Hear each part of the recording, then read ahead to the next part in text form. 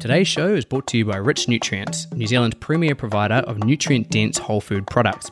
One of my current favourites is their organic beef and turmeric bone broth powder. And the reason for that is it's so convenient, you don't have to go through the whole process of actually making bone broth. And it's super tasty. If you visit their page, richnutrients.co.nz, click onto the shopping page and you'll find a Best Me tab. Under this tab, you'll find all of the products that I use and recommend. Now, as a Best Me listener, you have the opportunity to receive 10% off all orders over $30, which is a pretty decent discount.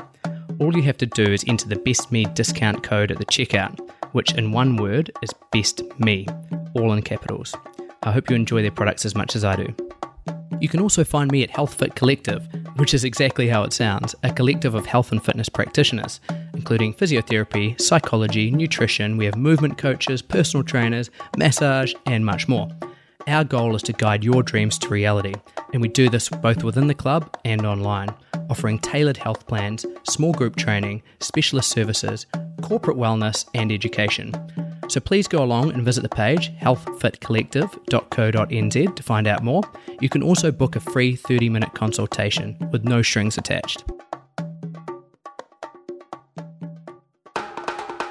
Welcome to Best Me Radio.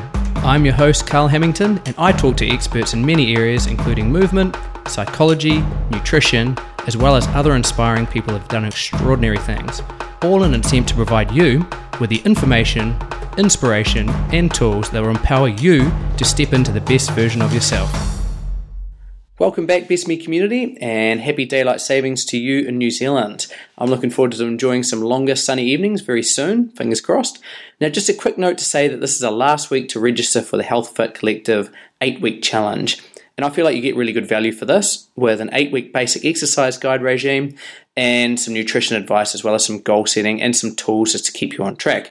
You also get some self-assessment protocols to follow that is relative to your goals. Plus, there's a bunch of workshops and seminars in there. So go along and have a look at healthfitcollective.co.nz to register or just to have a little nosy. Now, we've just started using at home the Living Libations product. We have both fallen in love, that's me and Paula, have both fallen in love with the best skin ever, which has made an instant difference to my skin. It's light, it smells really nice, and your skin feels amazing afterwards. I'm also really enjoying the Poetic Pits. I use a frankincense one with this beautiful, natural, spicy smell, and it's really effective too. If you want to learn more, go along and check out the episode with Nadine Artemis, who's a creator of Living Libations, or go along to livinglibations.com, and there is a little discount code there as well, so that'll be attached to the show notes there. Now, on to today's session. This is a really fun one, and although I've never actually met Daryl, I feel like we had an instant connection, and we actually share the exact same movement philosophy. You'll hear why you may want to start fidgeting again, and perhaps climbing a barky tree. Also, what serious players or movement with intention and why this is going to be beneficial to you. Also, there's a great load of movement tips and tools in this one, as well as a little movement challenge at the end. So please enjoy. This is a fun one. Daryl Edwards is the owner of Fitness Explorer Training and Nutrition, based in London, England.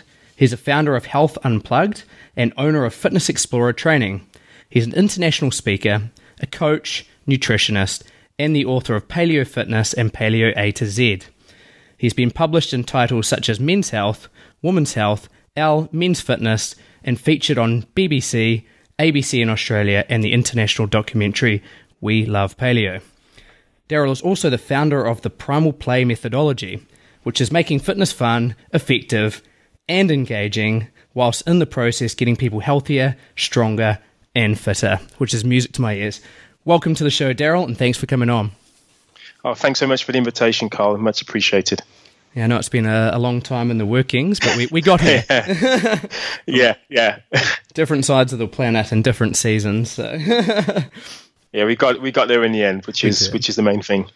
Hey, is there anything I missed off that quite extensive profile there? No, that's all good. Great. Yeah. Hey, Daryl, so I'd like to start off with you sharing your story as to how you became, Daryl Edwards, the fitness explorer, because from what I've read and what I've seen, that wasn't always the case. Am I correct?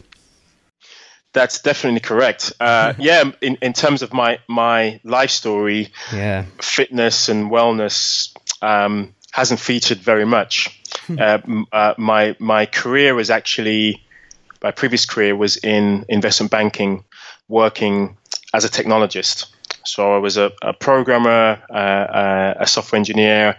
I became a technical architect. So I was designing and building large-scale systems to make the bank lots of money, pretty much. So it was a very lucrative career. There were very few individuals doing the type of work that I was doing, and I had responsibility geographically for kind of systems around the world. So we would what was known as follow the sun.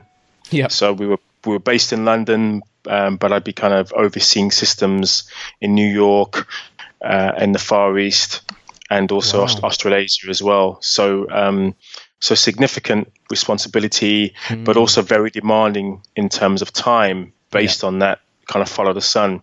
So it kind of became problematic when, there was a time in my life whereby I was kind of on call 24/7. There are any issues at all anywhere around the world, I'd kind of be the second, third port of call. Yeah. It'd be escalated to me, and I would have to kind of dive in and help out. And so there were times where I was, there's a lack of sleep. I was suffering from a poor diet. I was very sedentary because I was literally sitting down 16 to 18 hours a day, every single day. Yeah. And I was privileged enough to have an annual health check. And part of this check, this kind of wellness check, would look at everything from blood tests to stress tests to, looking at my diet, looking at my, kind of fairly holistic wellness check. Great. And on one occasion, I was told, things aren't looking too good. What do you mean? Well, we found out you're pre-diabetic. You have elevated risk of cardiovascular disease because your lipid profile is off. You're anemic. You've got low levels of testosterone. You're telling us you're suffering from kind of chronic low back pain. So there's a whole host of issues. I had chronic hypertension, so I had high blood pressure. And all the solutions given to me were, not to worry, Mr. Edwards, we can give you some statins for your cholesterol. We can give you something to reduce your blood pressure. We can give you some supplementation for your anemia. We can give you steroids for your seborrheic dermatitis that you have. We can give you pain relief for your low back pain. Yeah. And I was like, okay, this kind of sounds okay, but what are the side effects? I'm a bit of a concerned about side effects. Well, you'll have to take these meds for the rest of your life. And if there's a problem, we'll give you something else. And if there are symptoms, we can try and alleviate the symptoms of the side effects. Yeah. And when I challenged them around with other pills, exactly. And when I asked them about lifestyle intervention, there wasn't much of a response. So I was like, well, this is quite a lot to stomach. And given that my lifestyle wasn't really focused on health, I didn't know what the solutions were, but I knew I was hoping I could do something. And so I changed my diet. I followed the paleo diet. For a while, I started to think about exercise. And when I retested a few months later, pretty much all of those issues had been reversed. So reversed diabetes, my blood pressure became optimal. I was no longer anemic. I was no longer at risk from a cardiovascular risk profile. So I was like, I've done all this without meds, and I've got to see how far I can take this. So when that happened, I had a lot of people asking me, you look different, you've changed, you're not bringing sandwiches to the desk anymore, you're going to the gym, what's happening? And can you help us? Yeah, can you help us sort our lives out? And I was like, well, I don't really know enough. I'm not qualified to give advice. I can let you know what I've done, but I recognize that people needed this information. And I had to train. I had to cross train and find out more. And I started to lose the passion for what I was doing within banking. Yeah.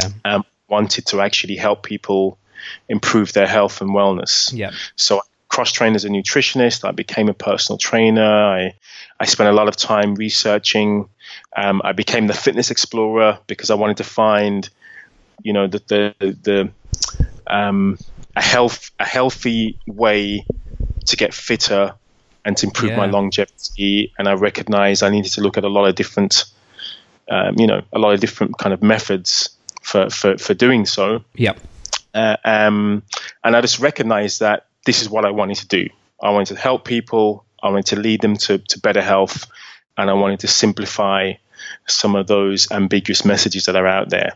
And this is where we are today, where I'm now responsible for something called Primal Play, which is making this kind of natural, functional movement accessible to many, and most importantly, making it fun. So fun plus functional, and based on our kind of primal and instinctive movement patterns. Beautiful. So that's what I'm most passionate about. But of course, it's within the context of all the other areas of health, all the other tenets of health. So diet is important, social interaction is important. Being access to nature and interaction with nature is important. Right. Avoiding toxins is important. Obeying laws of nature around sleep and getting sun exposure and et cetera, et cetera, et cetera. So all of those things I recognize are important, and movement being one of the things that is kind of pivotal to our well-being. That's great, man. And to be honest, like your story, it doesn't sound that uncommon. I mean, you probably see that with a lot of your clients as well. But do you feel like sometimes we accept that as the norm? That we're going to be living off meds for the rest of our lives, and that's just the way it has to be. Yeah, I think it's it's a double-edged sword, because on the one hand, the advances in medicine have improved our longevity. They've improved our health, our ability to survive, and ability to survive, for sure. And there are many conditions that we, it's maintained our survival. Yep. What the double, the other side of that sword is the fact that we have also prolonged morbidity. We've prolonged disability. We've prolonged this state of, we can just rely on a pill. Yeah, so we can live long medication. And unhealthy.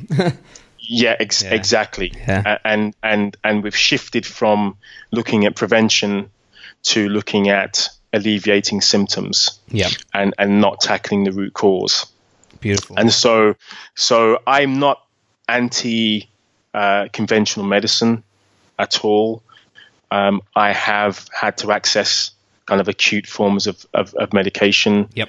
And I'm very thankful for that. But at the same time, I now recognize the power of lifestyle medicine, of actually trying to prevent chronic lifestyle disease and reducing the risk of that occurring.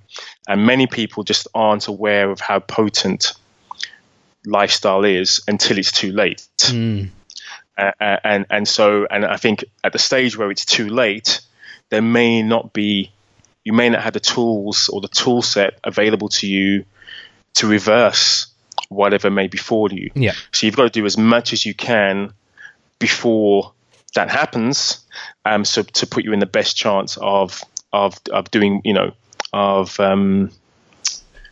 mitigating the risks of whatever may occur in the future. So I think that shift for me and for many of us who encounter, a changing lifestyle, whether that's, stop, I don't want to be sedentary anymore. I want to get fitter, or I want to start thinking about being around for my grandkids, or I need to connect with the why. Yeah, exactly. And the why has to be more than a lot of the short-termism that we see in health. The quick fixes, the 5-minute 5-minute abs. Yeah. You know what I mean? The weekend detox. And once you start thinking about the year, the decade, the generation, the rest of your life, that's when it really makes a difference. And that's when it makes a difference to those around you and for those that you really care about. Because most disease, has a long gestation period. It doesn't just, you don't become diabetic overnight or, suffer from, heart disease doesn't just occur overnight. It's there's a genesis, and there's a significant period of development until you feel the impact of whatever that disease is. So I think we need to approach the prevention in exactly the same way. Is that there's no quick fixes. It takes a lifetime. It takes years. It takes a generation of developing these healthy lifestyle patterns, and hopefully we can maintain those. We can educate, and we can avoid the need to just rely on pharmaceuticals. And integrate the best of modern science with ancestral wisdom. That I believe has the best way forward. I agree. I think when it's at its most potent is that combination of modern research backed with ancestral science as well, or ancestral theory. So that's cool, man. I think your story will inspire many people. Can you just reiterate the change in vitality and energy that you noticed when you did start making these changes? Because I start to question whether a lot of people actually know what it feels like to feel healthy and thrive in today's world. Yeah, so I mean that's a really good point, because you almost don't know until you know. You know what I mean? It's like how I felt even in my 30s, in my early 30s. I remember feeling kind of old before my time. I didn't feel in my prime. I felt as if life was running away from me, and I was wondering why am I getting up in the morning and feeling really stiff and aching, even though I haven't actually done anything. I haven't done anything physical. but I feel as if it's a struggle to get out of bed. Feel like you've run a marathon.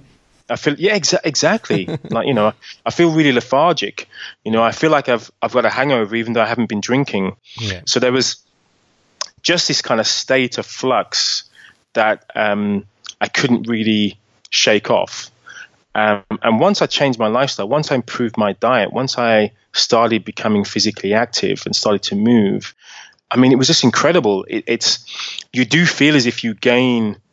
There's a program I think called 10 Years Younger, where they take people who probably haven't been looking after themselves, and they do veer down the kind of plastic surgery route, and they do all sorts to make people look younger.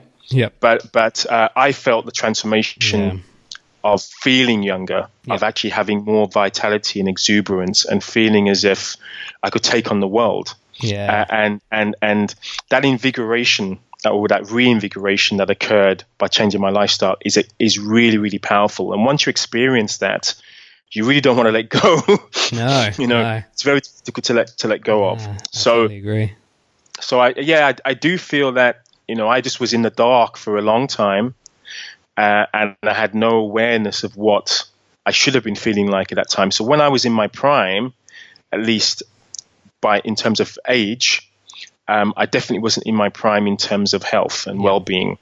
So it's at a later stage in my life where I feel, oh my goodness, if only I'd have been focusing on this 20 years ago, imagine how my life, would have been. Imagine how different things would be now, based on that.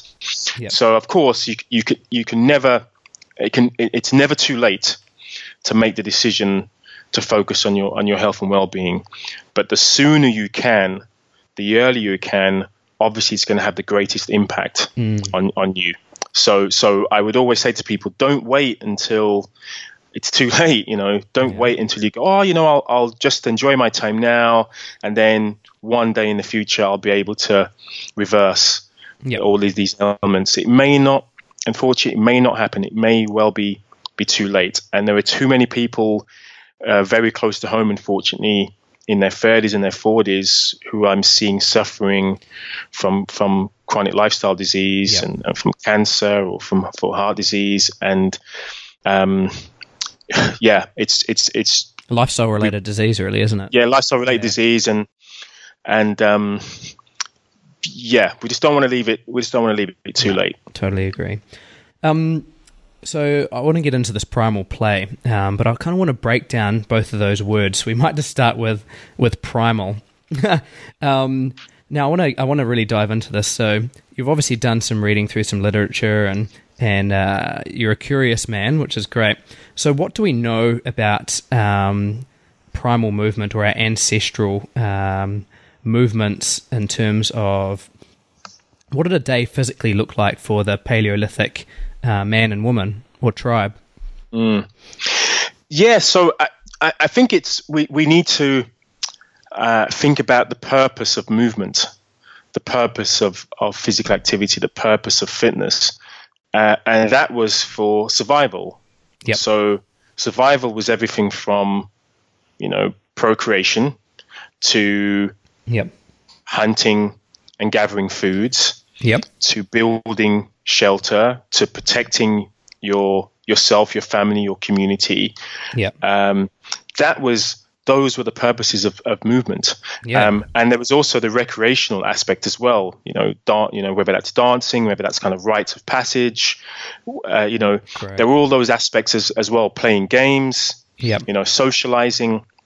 So those are the kind of the whys, the reasons for movement, and humans have the unique ability to perform a wide array of movement patterns. Relatively well. We're not kind of experts in any one particular realm of movement, but very diverse. We're kind of movement generalists rather than specialists. So with conventional fitness, we tend to focus on specialisms. We tend to be quite one-dimensional. So I want to focus on running because I'm great at running, or I like climbing. I'm just going to spend my time climbing and become a specialist at that, or cycling, or lifting weights, whatever it may be.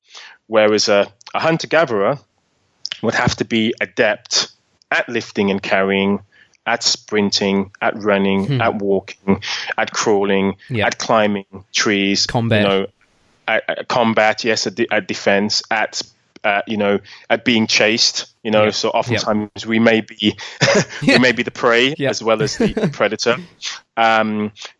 We may need to kill and then, carry the kill great distances. We may need to sprint short distance. We may need to be really quiet and kind of creep up on our prey. So there are lots of movement patterns that we had to engage in. We'd have to jump. We'd have to lift. We'd have to push and pull. So there's these kind of basic movement patterns that we would constantly be engaging in. And there'd be very little in terms of spending significant amount of time just on one movement pattern. Probably the only thing that would the exceptions to that rule would be, say, walking. So that would probably the only movement pattern that we would be doing every single day, for significant periods of time. But all the other movement patterns, lifting and carrying, sprinting, running, they would take up relatively infrequent times of our day, of our week. And so this is probably the difference between what we did ancestrally and today. It's the amount of time we spent moving in comparison to today, and the diversity of movement patterns that we will be engaging in. And so now we're relatively sedentary in comparison. When we do engage in physical activity, it tends to be a small subset of that kind of smorgasbord of very linear activities. Usually. Exactly, very linear. Tends to be, if we're into fitness, it just tends to be just a sagittal plane, kind of up and down kind of movements. Just running forwards. that tends to be all we do. Whereas, our movement patterns should be three-dimensional. Yeah. Should be frontal plane and transverse plane, lots of rotation. Yeah. Almost every single movement. If I'm lifting up a kill, it's always going to be different. Yeah. I'm never going to be presenting myself to the bar, in a particular way and repeat that 100 times or 10 times. Yeah. Every time I pick up an animal, it's going to be different. Yeah. It's going to be a different type of physical stimulus. So I feel now we've refined movement and physical activity into something that's kind of these components or, commoditized fitness to the point where we can say, right, we can do this, we can repeat it, you can be taught how to do this. But there's a lot that we're missing. There's a lot that we're missing by adopting that approach. Yeah. So the primal, ancestral, hunter-gatherer aspects of us as human beings, in terms of movement, means that we need to have a wide array, a kind of almost like a full 7-course meal. Yeah, I was going to say movement nourishment. Exactly. So we need to kind of engage in a feast of different full degustation. And if we don't, we'll become malnourished. That is such a nice way of looking at it. Something missing from our repertoire of movement. And if we don't use it, we'll lose it. Yes. So if we think about it from a 21st century point of view, we can break it down to we should be engaging in fitness that will challenge and test our stamina, our endurance, but also our speed, our power, also our reaction time and response time, our balance and coordination. Great. Our ability to interact with others, our ability to be able to be tactical and strategic in terms of what we do in terms of our movement, to be able to conserve energy, but also to be able to work at maximal performance, to work at varied intensities. Yep. In multiple modes and domains of fitness in all types of environments, our natural environment. So once you start looking at it from that point of view, you recognize that there is so little that we do now in a fitness training capacity. We literally do it like a pick and mix.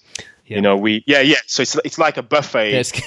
I love this. Where you only pick what your favorite foods. Do you know what I mean? Like I'll go steak and chips. Yeah. Exactly. I'm only going to go for cream cakes. That's it. Or I'm only going to go for the steak. Yeah. And I'm not going to have any veggies because I just love my steak and it's cooked the way that I like it. So that's what I'm going to go for again and again and again. And it's like, well, what about everything else that's there? What about it? What else do we need to maintain good health? So I think the hunter-gatherer was fit and became fit because they had to as a byproduct survive. Exactly. They didn't exercise because they felt, okay, I need to stay in shape. You know what I mean? Yeah. They were in shape because they had to move daily in order for them to obtain food. There was no fridge, there was no mouse click to order their delivery to your door. yeah. They had to graft. They had to work hard to get their food. They had to walk miles. Inefficient as well. Yeah, exactly. I mean, and also they may not have been successful. Yeah. So there were times they'd go on their hunt and they may not get a kill, which means have to expend a significant amount of calories and not be able to replenish them. Yep. So, they still had to go back the following day and work really hard. And if that continued, there would be consequences. Yeah. For not only for them, but also for the immediate tribe. Yeah. So I think we have to look at take the context of our evolution, of how we were designed to move, or if you believe in creation, how we were created to move in a particular way in order to survive. And in the 21st century, where a lot of that we now have convenience engineered into our lives, whereby we don't have to go out and hunt for our foods. We don't have to defend ourselves in the way that we may have used to defend our communities. We don't need to walk miles gathering foods. We don't have to engage in certain rituals in order to transition from boy to man or woman to girl. Yep. So girl to woman. So we don't have to engage in certain rituals anymore. So we, as lazy as we are, as animals that like to conserve energy, of course we're going to take the lift rather than the stairs. Yeah. Of course we're going to jump into our cars to go for just a few minutes away from our home because that's the easiest thing to do. Yeah. We are going to reduce the amount of movement we do because most of us would just rather sit on the sofa and do nothing all day if we could. Yeah. Myself. Well, our DNA is set up for that, isn't it? Yeah. And still feel great. Yeah, exactly. If I could play my Xbox, 24 hours a day and wouldn't need to sleep and wouldn't feel the ill effects of doing that, I probably would. But of course, I am going to feel the ill effects of that. I am going to feel the aches and pains and those niggles and I am going to be sleep deprived and I am going to suffer ill health by doing so. So unfortunately, a lot of us are in this state where we take the path of least resistance, which means eat the foods of convenience, eat fast foods, eat processed foods because they're quick and easy and cheap oftentimes to consume. And we do the same with movement where we go, I just can't be bothered to move. I can't be bothered with the gym. I can't be bothered to walk. I'll just order everything in. I'll just do the least that I can in terms of physical activity. And I'll do it maybe once a year for charity or when I want to look good on the beach for a couple of weeks, summer holiday. That's when I'll focus on fitness. And we do the same with sleep. I'll sleep when I'm dead is an expression people often use. That seems to be that tends to be our approach to our natural inclination. Is let's avoid what nature dictates as being helpful for us, and let's focus on what is man-made in terms of the way that we should be living. And oftentimes that's detrimental. Well, there's so many contrasts there, isn't there? It feels like there's such an opportunity. We've got an abundance of quality foods around us, abundance of crap as well, obviously, but we've got this amazing opportunity to be healthier than we've ever been, and it feels like it's almost going the other way now. So there's so much gold in what you just said. I could dive into a few of those elements there, like even if you think about a gym, there's a lot of functional gyms around, which I think is great, by the way. But even then, you're on a flat surface, you're wearing very supportive footwear, you're operating with very predictable, smooth surfaces, whether it's bars or, rings or, machines or, dumbbells. But that's just not the way it was, right? So you get someone to climb a tree and they've got to deal with, bark and, rough terrain and, gripping with different parts of their body and, you're constantly problem solving and adapting. Yes, that's a very good point, and I think there's nothing. I can't criticize gyms because no, nor can I. the gym was how I started. My kind of was part of my health journey. Yeah, I did functional training. I started doing a variation of CrossFit is what I did. Very similar to the CrossFit way of training. And so there's totally it definitely opened my mind to there should be a purpose for my fitness. I want to be able to do stuff. I want to be I want to be more functional. But I think even within that world, there were still limitations that were set, not because necessarily the type of programming, but because of the environment. So me lifting a bar off the ground is not the same as me lifting a human being. It's not the same as me carrying even carrying my shopping. My shopping is different to me carrying doing a farmer's walk with a kettlebell. Yeah, for example, it's one example. So I recognize I had to be spending more time in a natural environment to be changing the context and the environment to be changing the type of stimulus, whether that's, as you say, like grabbing the bark of a tree, change the width and of the thickness of the branch changes, which means your grip is constantly being challenged in different ways. The texture is something that is like, oh my goodness, this is quite rough. Do I wear gloves? So I went through the whole kind of process of like, why am I wearing gloves to hold a kettlebell? Do you know what I mean? Like, why? I need to be really feeling this object, whatever it is that I'm holding. I need to be getting that constant feedback when it comes, to movement. I need to be able to not twist an ankle just because I'm a little bit clumsy. Do you know what I mean? Yeah, totally. Because you're not wearing your supportive tramping boots. Yeah, I'm not wearing my supportive exactly. So I'm like, I should be able to be completely proprioceptive in different types of environments, and not have to have, as you say, that additional support.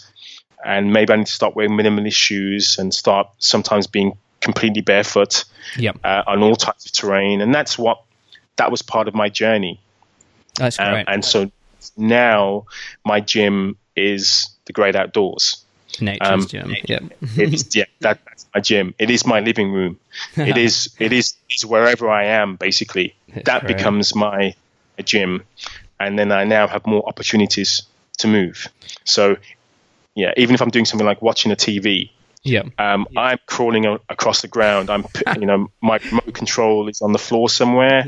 And I'll often crawl across to get the remote, and I'll crawl back, and I'll change the channel. Great. It's good to hear I'm not the only one. This is music to my ears. So it's just, again, I have to make it, that for me is the convenience. It makes it more convenient for me to move more. Yeah. Because as I say, I do love watching TV. I do love playing my games console. You know what I mean? I'm not going to, I do live in the big city. I'm probably never going to live in the country. I'm never going to not have these amazing devices that I love to play. I am going to be watching series back to back. Get on those Netflix binges. Yeah, it's gonna happen. It's gonna happen. Yep. So but I do want to move whilst that occurs. So I'll sit on the floor rather than sitting on my sofa, which means I get uncomfortable when I sit on the. That's a really good point there. Actually, is sitting. I think quite often, one of the fallbacks as well, obviously our ancestors sat as well. It's like, but they didn't sit in supported seats, they sat on the ground in multiple different positions, like constantly shuffling around. Like, try sitting on the ground for, a couple of hours. You're not going to stay in the same place, are you? Exactly. And I think that's a really interesting point. We can see some of the developing world. There are people who can sit for several hours in a kind of hunter-gatherer squat position and deep squat position. Many of us, myself included, can't do that. And to be fair, I don't really want to be able to do that. I'm quite happy at fidgeting. I'm quite happy that there's this kind of nervous energy that's created when you are uncomfortable in a position. And so rather than me going from my, oh my gosh, I feel a bit uncomfortable in my hunter-gatherer squat, I'm going to go and sit down on a chair, I will just shift to another position. I may lie down, I may lie on the side, I may, kind of go on the balls of my feet. Who knows what I'll do? But it's always dynamic. And I think looking at kids, observing kids, they're the best teachers, aren't they? They are the best teachers, and fidgeting is also a movement pattern that I think adults should engage in. So I don't think I've heard anyone say that. So I'm probably coining that term for the first time. But I'm going to quote you on kids that. Fidget all the time. Today? There we go. 25th of July. 25th of July 2017. But they fidget. So even the youngest of babies do it. They just can't. They have limited control over their limbs, and of course, as we gain more control and we get told by parents to stop moving and to settle down, and when kids are, we kind of set these constraints for them in terms of stop moving, sit in your high chair, so on, stay in that room. But we need to kind of get back to that frame of mind where we go, you know what? No, I just feel uncomfortable. I feel like I've got a constant itch. And that itch for them is just to move and to explore. Yeah. That's what the itch is. And so we need some of that. And it's not natural for us as adults. I totally agree, man. To regain. So we've got to create. Yeah, it's so good. Like I'm a father of two, and I love it. It's just it's the best element in my life. I feel like I'm constantly learning. But you ever have a fidgety child or a grumpy child, and you take them outside, and you just see them completely change. It's I think it's the best medicine. It's the best answer for grumpy children as well. yeah. It's like having a pet, isn't it? Where you have your dog. Your dog becomes irritated because they're like, let me get outside. I need to exercise, and it's crazy that we, if you are a pet owner, like pet owners recognize this for their pets. Yep. But they don't necessarily recognize this for their kids. Do you know what I mean? Yeah. And they assume as long as their kids are amused, by say giving them a tablet or getting them to watch TV is the same as getting them to be outside and playing. And it's like, no, it's not the same. Yeah. Time may be ticking by doing so, but in terms of what their body needs, it's so not nourishing. Yeah. Exactly. And we know this ourselves when we actually get to do it. But it's easier for us as adults to go, no, I'm just gonna stay here and do nothing. But when we do actually go out and really enjoy the environment and enjoy playing or enjoy being physically active or playing a sport, whatever it is that makes us tick, we're like, wow, isn't this amazing? But yet we seem to have short-term amnesia where we go, I know how great that was, but I kind of want to watch another season of. Was it really that great? I can't really remember. As soon as we're in that zone, we're like, wow, I don't want to do anything else, But yeah, it's. I'm still trying to crack that one, crack the solution for that. I'm hoping Primal Play is one. Yeah, well, so is one. Actually, this is a really nice transition into the next part as the play element. But quickly, I just want to sort of surmise what you're saying. I think there's a huge mindset element to that, and what you mentioned before in terms of movement being like a well balanced diet. I think encouraging the listeners just to think about what part of their diet, their movement diet, is missing, and where are those opportunities to gain some nourishment. Is it, perhaps trying getting outside, or, trying to hang off a branch of a tree, or, try something completely different rather than seeing it as a barrier. Perhaps you could see it as an opportunity. But yeah, transitioning into the play, this is a bit that really excites me. And to be honest, this is this is how I came across your work. I tried to, I thought I was quite original in creating a program called Primal Play.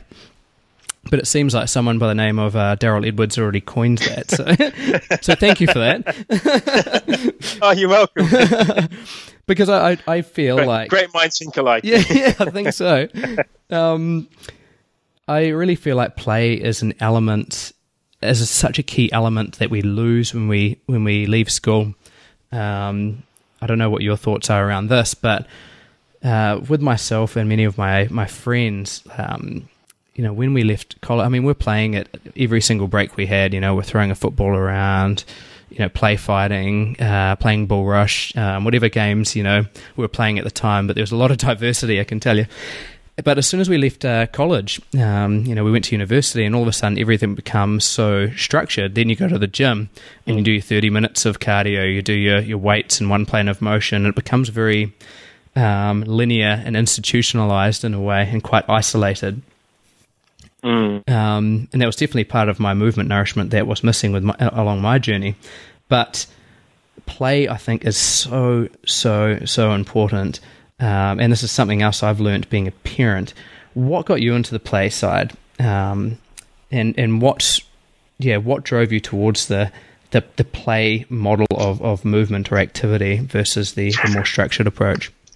I suppose the first time I thought about, or I had a recognition of play being part of physical activity, was seeing a documentary, I think probably in the 90s now, called Jump London. And it was basically one of the first documentaries, or the first, one of the first times anyone in the world had seen parkour outside of those who developed it in France.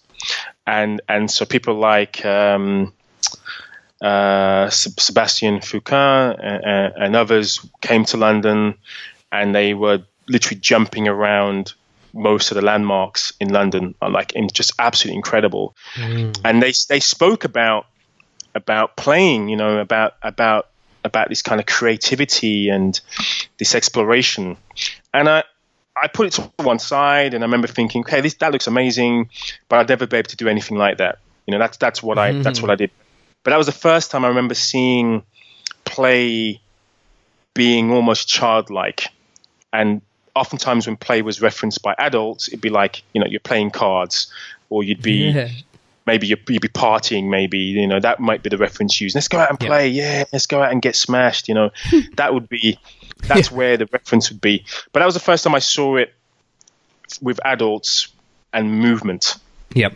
And then when I got into fitness in a pretty serious way, and I was involved in the sport of fitness, and I was involved in wanting to beat my peers and getting my name on the leaderboard, and I for somebody who was never very physically fit, I was never a jock. I was never good at any sport. So for me to see that transformation where I was like, oh my goodness, I'm actually stronger than the person next to me. I'm actually faster than that person. Like, wow, this is just incredible. This is amazing. That was great motivation until I started getting injured frequently. And still I started to hate what I had to do to get those results. So it was like, it stopped being easy. It started to be really difficult. Like, oh my gosh, I need to take 2 seconds off my time, that workout time, but it's almost impossible to do because I'm going to have to work even harder preparing for that workout than I am actually doing that workout. So I suppose I had a shift in mindset, which was, I don't know I'm falling out of love with this. And I'm starting to hate this, and I'm starting to feel as this is punishment for me, not pleasure. So I can. And I'm only enjoying the goal and the outcome, not the journey. So what can I do to make this enjoyable? And so I started to experiment. I remember one of my favorite moves in the gym was a deadlift, and I was very good at the deadlift. I was getting very strong at the deadlift. And I remember being outside saying, hey, you know what? Let me see if I can pick you up to a friend who was half of my one rep max in the gym. And I struggled to pick him up. I just couldn't pick him up off the ground. And I remember thinking to myself, well, why is this so difficult for me? And why is this a challenge? And my brain was working overtime, thinking about different combinations of and approaches to lifting him. So I remember feeling that was quite enjoyable. It was almost like a quiz. It was almost like a fun thing to do, actually. It was. Deadlift your mates. But it was also frustrating because I couldn't do it. Yeah. And so, that was also a problem for me, because now I recognize me not being able to do it shouldn't be a frustration. It should actually just be part of the challenge. It's part of the education. It's part of actually learning something new about yourself. Rather than feeling as if you failed. So that one incident really started sparking this. Wow, that was so enjoyable. Even though I couldn't pick him up at the end of it, that was just so enjoyable. We were laughing together. He tried to lift me and also didn't do too well, and we were kind of rolling around in the grass, and we then started trying other lifts, and okay, let me see if I can fireman. Let's fireman carry each other, and let's piggyback each other, and let's go for a run with each other on our backs. And so that simple, let me just try and deadlift my friend became like an hour of of amazing and fun activity. That's great. And so the last reference I had of something like that was when I was a kid, where I rarely exercised. It was just, let's go out and play. Let's go out and have some fun. For hours on end, yeah. For hours on end, until your parents called you in at night, or, so that's where I recognized play for me had been suppressed, and being very serious had replaced my kind of fun, jovial side. And then as I kind of developed primal play, and as I started to think about all of the influences and all the people that had inspired me, that's when I started thinking that this combination of primal, instinctive, natural movement with play is probably the best vehicle to get more people engaged in this, because oftentimes a lot of this kind of primal movement is focused on the elite. It's focused on those who look great with their t-shirts off, who have a high level of skill and physical ability and physical literacy. And there are just many of us who don't have that ability, don't have the time or the dedication to reach that level of skill. And I'm like, yeah, that's me. I don't want to spend years perfecting particular movement. I want to have some fun, and I want to achieve whatever I can with movement, and I want to stay healthy and not get injured, and learn to assess risks and learn to think about longevity and share this with as many people as possible. Yeah. So I shifted from elitism and, hey, look how amazing I am, to, hey, look how much fun this is. Look how happy I am. And look how happy I am, and look how easy this is to participate in. Yep. And you can have just as much fun, and you can achieve amazing things physically, but you don't have to punish yourself to do it. You don't have to feel as if, oh my gosh, I ate a cream cake last night. What am I going to do today? I better do 60 burpees and 100 box jumps. Yeah. To make myself feel better about myself. So that was the realization, and it's transformed my experience of movement. And so I only kind of primal play now is really what I do. I don't do anything else. I don't have a strict structured workout program. I play out. I spend time interacting with my environment, seeking out opportunities for movement. If somebody asks me how much do you work out every single day, I'm like, I have no idea. Yeah, because movement is part of your life. It's not seen as something separate. Is that right? Yeah, it's part of my life, and I may, for example, just decide to myself, you know what, I'm just gonna drop and do 10 push-ups right now. I'll do that. just spontaneously doing it, and it doesn't feel like exercise. It just feels like another movement that I want to do. Another fidget. So, yeah, exactly. Another fidget, another kind of movement snack. A little small muscle of movements that I go, okay, yeah, that feels good. I've just done that. Let me just try a different variation. Let me experiment with this. But, that's what it has become. And so I do wear a tracker. So I get an idea, of my relative levels of activity from one day to the next. But I don't have any set goals. Like I've got to achieve X hundred calories a day, or it's just like whatever happens. That's great. It just simplifies everything, doesn't it? It does for sure, and it helps me who has struggled with that type of structure before. I tried the fitness magazine workouts, and I couldn't stick to them. The 300 workout, I couldn't get the beach body that I wanted. And I couldn't find the right weight in the gym, or I couldn't do whatever I was asked to do. You couldn't hit a selfie from the right angle. Couldn't dehydrate myself long enough to get the perfect abs. I didn't drink coffee, so I couldn't. So it just became a realization for me that this combination of being playful and exploring and being creative. But also, I suppose I must stress as well, sometimes play can be used as an excuse not to actually do very much. Yeah. So I don't, for example, primal play for me isn't rolling around in the grass and laughing. Yeah. That, you know, there's a time and place for that. Yeah. But that's not really going to help me from a fitness. So you still have an intention. You bring an intention to your primal play out. Yes, exactly. Because I do want to get stronger.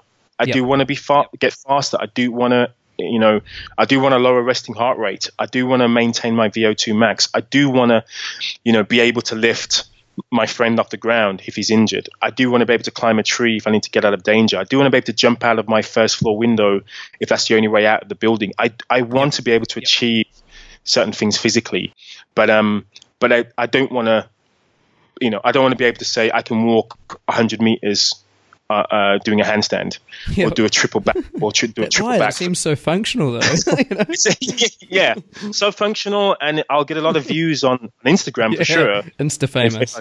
If I could do that, but yeah, that doesn't appeal to me anymore. I'm like, you know, as long as I can crawl, as long as I can walk backwards, as long as I can, you know, climb up and get down safely, as long as I can jump and land safely, as long as I can sprint and decelerate safely, you know, as long as I can partner with others and achieve an objective, if I can do all of those things, then and have fun doing it. Yep. Wow, what a combination. I totally agree, man. I think play is like a sustainability tool. Like it really makes it changes your relationship with movement. This is my opinion, anyway. But I feel like if we're going to sustain movement as part of our life, you know, it needs to be fun. You know, it shouldn't be a chore. I don't think it should be a chore anyway. You know, you shouldn't go into the gym for an hour and, you know, hate every single second of it. Yeah. You know, already dreading your next session because, you know, you're told you have to or it's good for you, you know. You know, it can be a really nourishing and fulfilling experience. So yes, awesome, man. of I course. love what you're doing. Yeah, and I think it is important that there's a difference between a chore and a challenge. Yes. Because again, you know, there are things that I do which isn't always fun, which isn't always enjoyable, and this is the aspect of play that I think many people miss out on. Yep. You know, so play can be misrepresented. So I'll give you an example. If a kid is playing, especially if they're playing by themselves, or even with a group, sometimes play is deadly serious. So in other words, they're not smiling; they're really focused.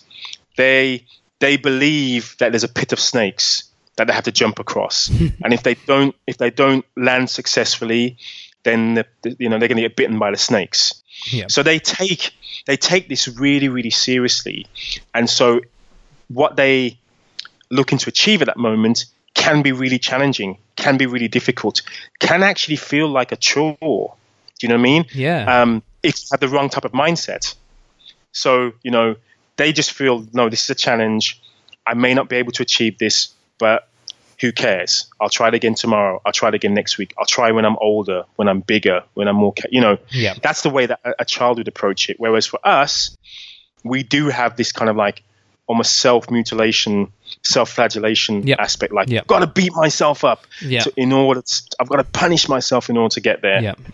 And so I want to kind of stress that point, because sometimes, you know, fun is extremely important. Fun will promote sustainability of a practice and maintenance of a practice. Yep. But at the same time, the body responds to a little bit of intensity, to intensity and overload. You know, you need this physical stress in order to improve your physical capability, and so that may not always feel great. No, that's cool. No, I totally agree. Can't agree more. I've got a couple of questions now. So what if you were to take everything you've learned over your long journey, what are some things that people should stop doing right now? if they're that person that's caught up in that that corporate lifestyle, or that whirlwind, that doesn't allow them to, or they don't feel like they allows them to move or play. Oh, that's a really tricky question. I suppose I suppose at some point you have to evaluate whatever you're doing. Are you passionate about it? What are you most passionate about? And does that passion include being healthy, and having longevity, and being there for those who are the closest to you, and so on and so forth. So it's not about leaving the corporate world. Yeah. It's not necessarily about becoming a monk and living this perfect life in the Himalayas where you're moving well, eating well, et cetera, et cetera. It's about the right amount of integration of a healthy lifestyle that you can implement successfully in whatever you do. So that's what you need to find. That's what everyone needs to make a decision on. How much can I do daily that's going to be promoting my health, even though I live in a very unhealthy environment? Whether that's my job or my home or my environment. I may not have perfection in terms of health, but there is something that I can do today. There's something that I can do in the next 5 minutes that's actually going to be promoting health and promoting a health behavior and become a habit. So that's what I feel anyone, regardless of their circumstances, is able to do. That's great, man. And I was going to say, what should people start doing now? But I think you kind of answered that then as well, which is great. Is there anything else you want to add to that? I suppose the one other thing to add is that avoid complexity. Yeah. So we often want to satisfy our intellect and convince ourselves that, this is the right way. Let's get more research done. Let me spend more time reading blogs. Let me buy the next best-selling book. Yep. And oftentimes we deep down know what is going to be better, more beneficial for us. Yeah. We know eating cereal out of a cardboard box, we know that isn't healthy, no matter what it says on the outside of the box in terms of marketing. We know preparing our foods ourselves is going to be healthier. We know the fresher it is, the better it is. We know if we are sedentary, we don't feel great. When we move, we feel better. So for most of us, we just need to think about improving our food and our sources of food. Right. We need to think about moving more rather than moving less. We need to think about getting better quality sleep. That should be the focus rather than thinking about, let me just hack my way to better health. Let me find the best workout on the planet. No, just find the workout you can do, that you can do often, that you enjoy, and that you can see yourself continuing to do. That leads to better health. Yeah. If you can do that, that's great. Awesome. Eat in a way where you don't feel as if you're punishing yourself by eating this way. Yeah, that's great. That you're not kind of alienating yourself from all those around you. And so I feel I started out looking at complexity as being the solution. Yeah. And what I've actually really found out in the last sort of probably 16 years of living this lifestyle is that simple really is best. I can. And I haven't really learned more now than when I first started out. I'm like, why didn't I just focus on that? Right? I can share that journey. That's awesome, Daryl. Hey, I've got a few questions from my listeners here, actually. So I'm going to put you on the spot. So the first one is from John, and he says, being obviously a forever student, he said, okay, this guy has obviously written a couple of great books, so he's really interested in upskilling constantly and constantly being curious. So he said, what have you learned since writing your last book? And that's Paleo from A to Z, isn't it? And what would you change if you were to change anything? Ooh. That's okay. So I suppose what I've learned, and it's probably not since my last book, but probably in the last few years, is that there are, just as we are omnivorous, I believe we should be eating both animal and plant-based matter. Yep. And I also believe that we're multi-dimensional and multi-skilled in terms of the movements that we should be engaging in. Yep. I also believe there are multiple ways to improving your health. So I'm probably less dogmatic now about there's only one way. You only can eat this way, you can only move this way, you can only live life this way in order to improve your health. So I suppose now I probably have a wider angle lens, and a more of a bird's eye view as to the traits we require to improve our health. And I suppose even though I do believe, paleo has worked for me, and the paleo lifestyle works for me, and I believe the best reference is our ancestors. As well as looking at modern science, which when it confirms that, of course, when it is in concordance with that, I also believe that we should still be open to questioning our viewpoints and always willing to learn, because otherwise we'll just become narrow-minded, and we'll stop actually achieving an improvement. That's great. Improvements and a willingness to share. Sounds like the definition of wisdom, really. Exactly. Yeah. So we want to stay. I suppose in many respects, you kind of want to stay childlike once again. Yeah. You want to be constantly seeking, and constantly exploring, constantly questioning. Even what you do in day in, day out, and go, is this really the best way? Is this really the way that I should continue? Without adding complexity, without actually reducing the time being spent on getting healthier. Do you know what I mean? So if I'm reading blog posts at 1 o'clock in the morning and 2 o'clock in the morning because I want to obtain more education, that's obviously going against me getting a good night's sleep, good quality sleep.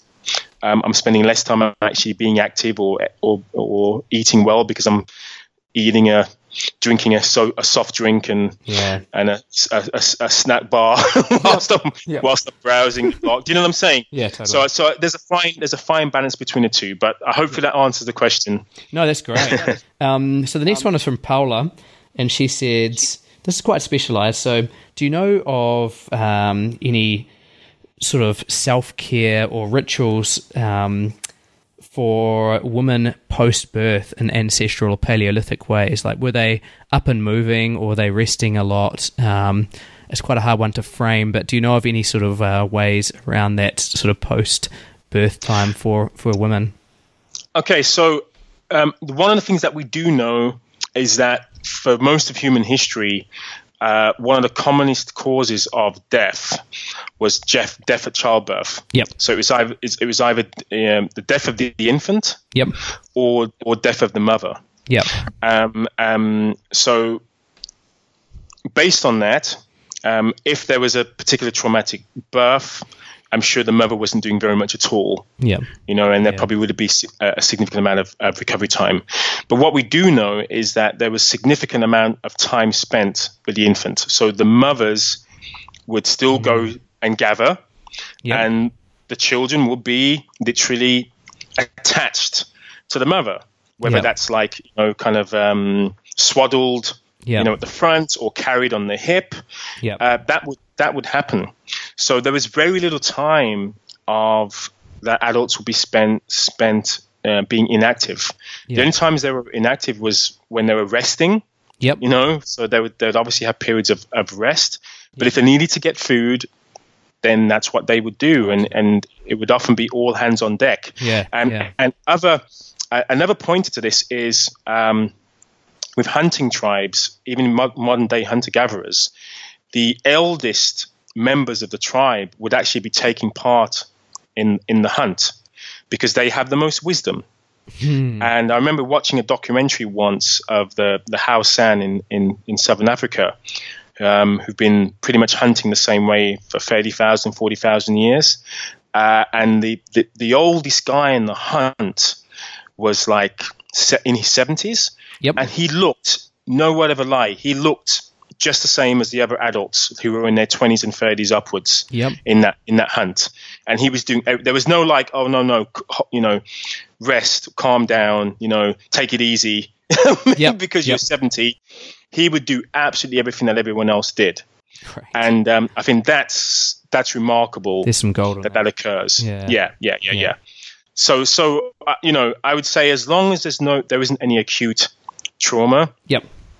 Post birth, then there would definitely be a drive to continue to do what you would normally do. Great, and the children would actually be a part of that as well. Imagine how much they'd learn. Yeah, that's great. Yeah, exactly. What a great bonding experience, and also the fact that imagine you're not just carrying yourself, but you're also carrying that additional weight. Yep.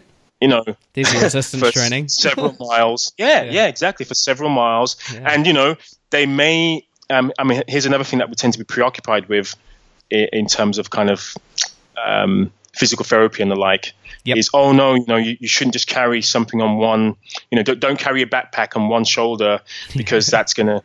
You're going to have some imbalances and so on. It's like, well, some of these women are carrying babies lopsided on their hips for several miles a day, and they may not shift them to the other side because they have a preference. We're dominant on one side or the other, or they're carrying like huge objects on their head.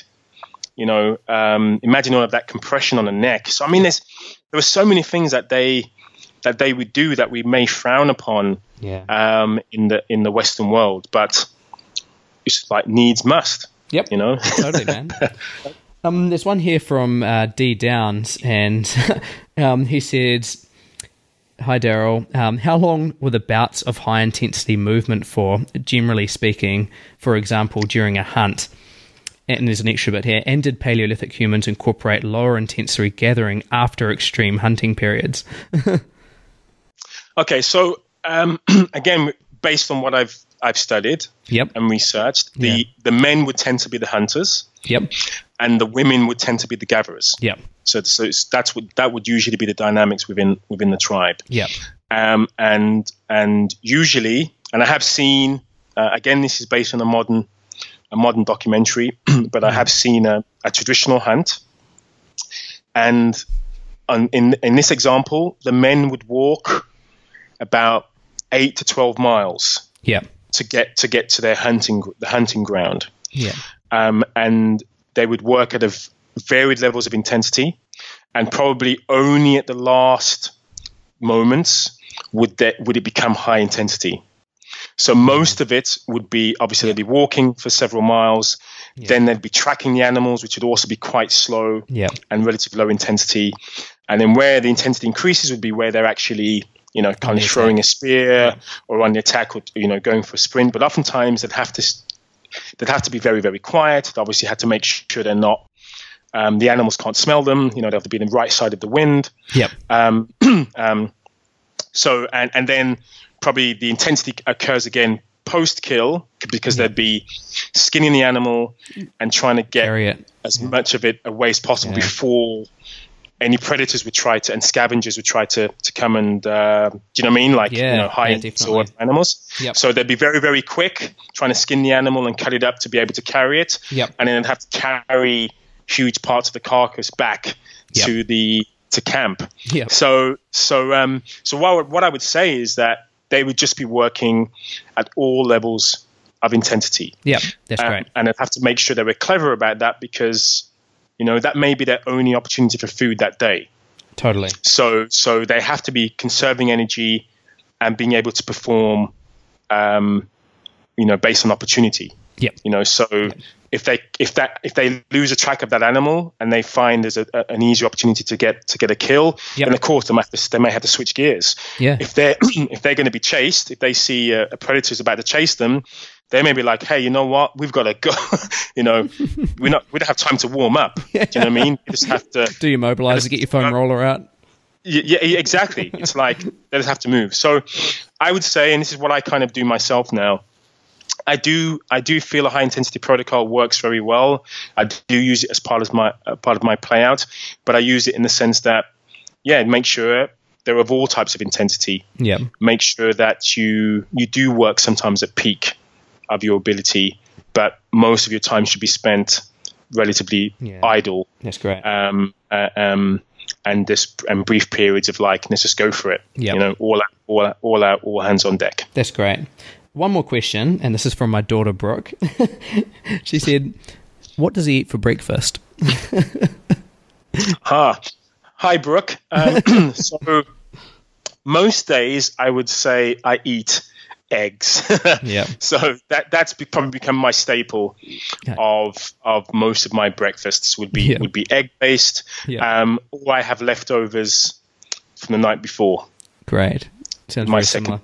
choice, yeah.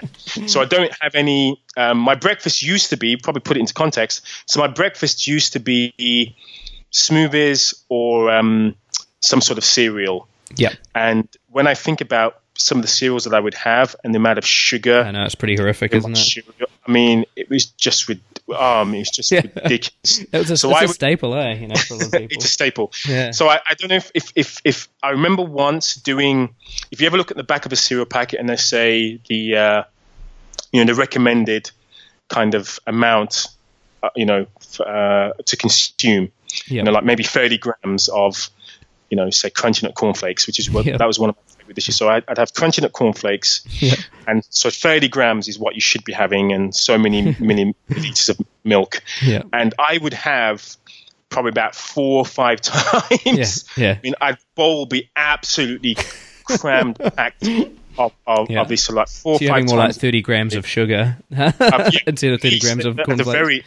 At the very least. Yeah, true. And I probably have about a pint of milk, which I don't have dairy now, so about a pint of milk. Yeah. And I often add probably a couple of Weetabix. Yeah. Because it didn't feel sustaining enough. Yeah. So that used to be my breakfast, and now I'll probably have 4 or 5 eggs.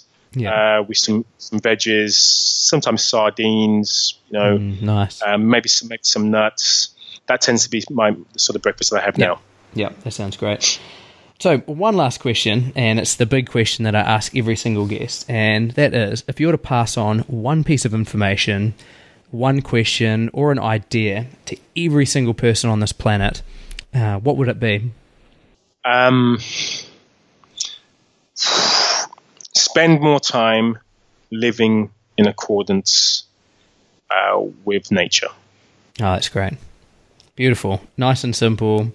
Yeah, no one's covered that yet, so that's beautiful, man. Thank you so much. Now, you're welcome.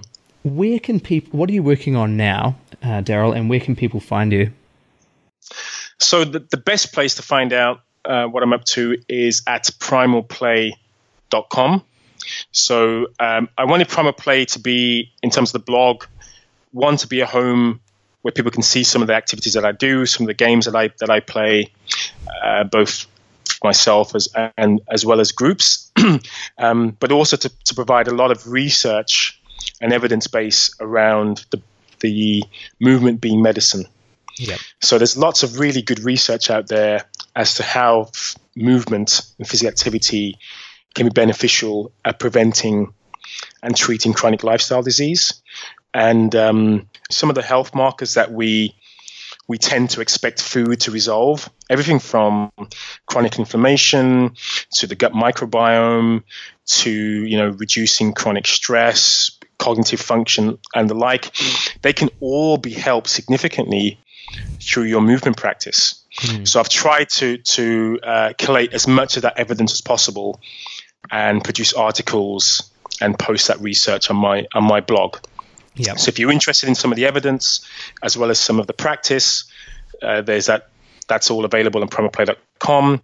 And also I've spent some time working on online courses that people can partake in. So a lot of people who don't have the opportunity to train with me or to attend my workshops in person, I've now created a few programs where there's actually, if you sign up to my blog, you have a free sampler, a kind of a 5-day sampler of kind of called Animal Moves. That's one of the courses that I'm running right now. So you can start learning of how you can incorporate Primal Play principles and movements into your daily movement practice. That's great. And I can back that up. Guys, please go along and check that out. Social media is really good fun as well. I quite often check out some of the videos on Instagram, some really useful tools and games, and it's very inspiring. It's good to see some, you've really done your research and you've trawled through the information as well. So on behalf of everyone, thank you so much for coming on this show and sharing your wisdom. And thank you for being curious and continuing to, upskill and share this wisdom as well. Oh, thanks very much, Carl. It's been a real pleasure. I know I've probably been rambling on, but I'm so passionate about what I do that hopefully there's lots of, tidbits of information there for you all. That's great, and it definitely wasn't a ramble. Thanks again, Daryl. Cheers. This has been a production of TheWellnessCouch.com. Check us out on Facebook and join in the conversation on Facebook.com/The Wellness Couch. Subscribe to each show on iTunes and check us out on Twitter. The Wellness Couch, streaming wellness into your lives. Whilst the Wellness Couch presenter endeavor to provide accurate and helpful information to their listeners, these podcasts cannot take into account individual circumstances and are not intended to be a substitute for health and medical advice from a qualified health professional. You should always seek the advice of a qualified health professional before acting on any of the information provided by any of the Wellness Couch podcasts.